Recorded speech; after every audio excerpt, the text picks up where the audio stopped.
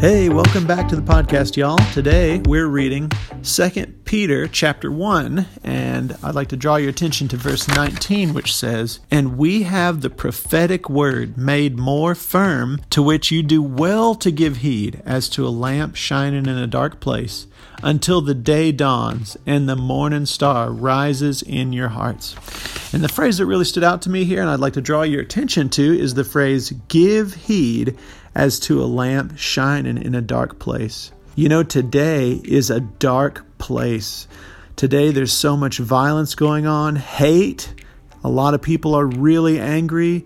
There's more depression, especially among college age and high schoolers, than ever before. Well, what do we do when we're in a dark place like today? We need a lamp. And what is our lamp? Our lamp is God's Word, the Bible. We need to give heed to it, or we need to pay attention to it.